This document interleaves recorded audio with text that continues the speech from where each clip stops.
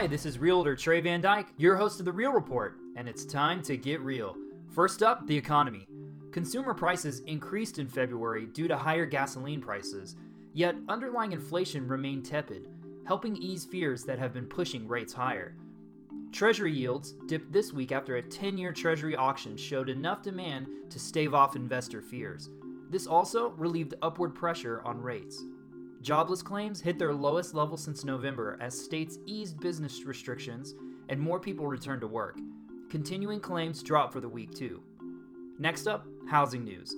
Last week's purchase applications were 2% higher than a year ago, but refinance applications fell 43% below last year's level due to the rate increases.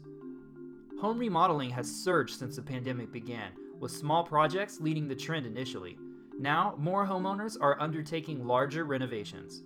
Ohio Representative Marcia Fudge was confirmed Wednesday as the new Secretary of Housing and Urban Development.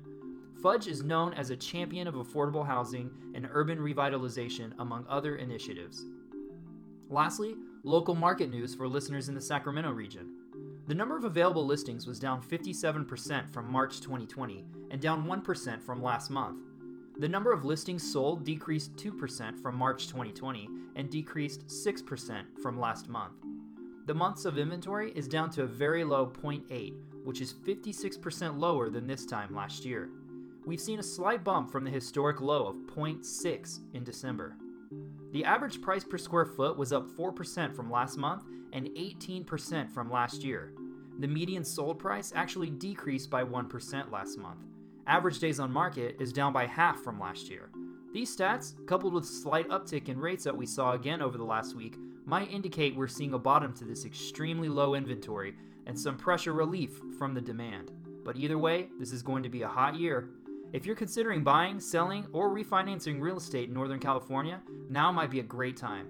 Give me a call at 916-932-TREY. That's 916-932-TREY.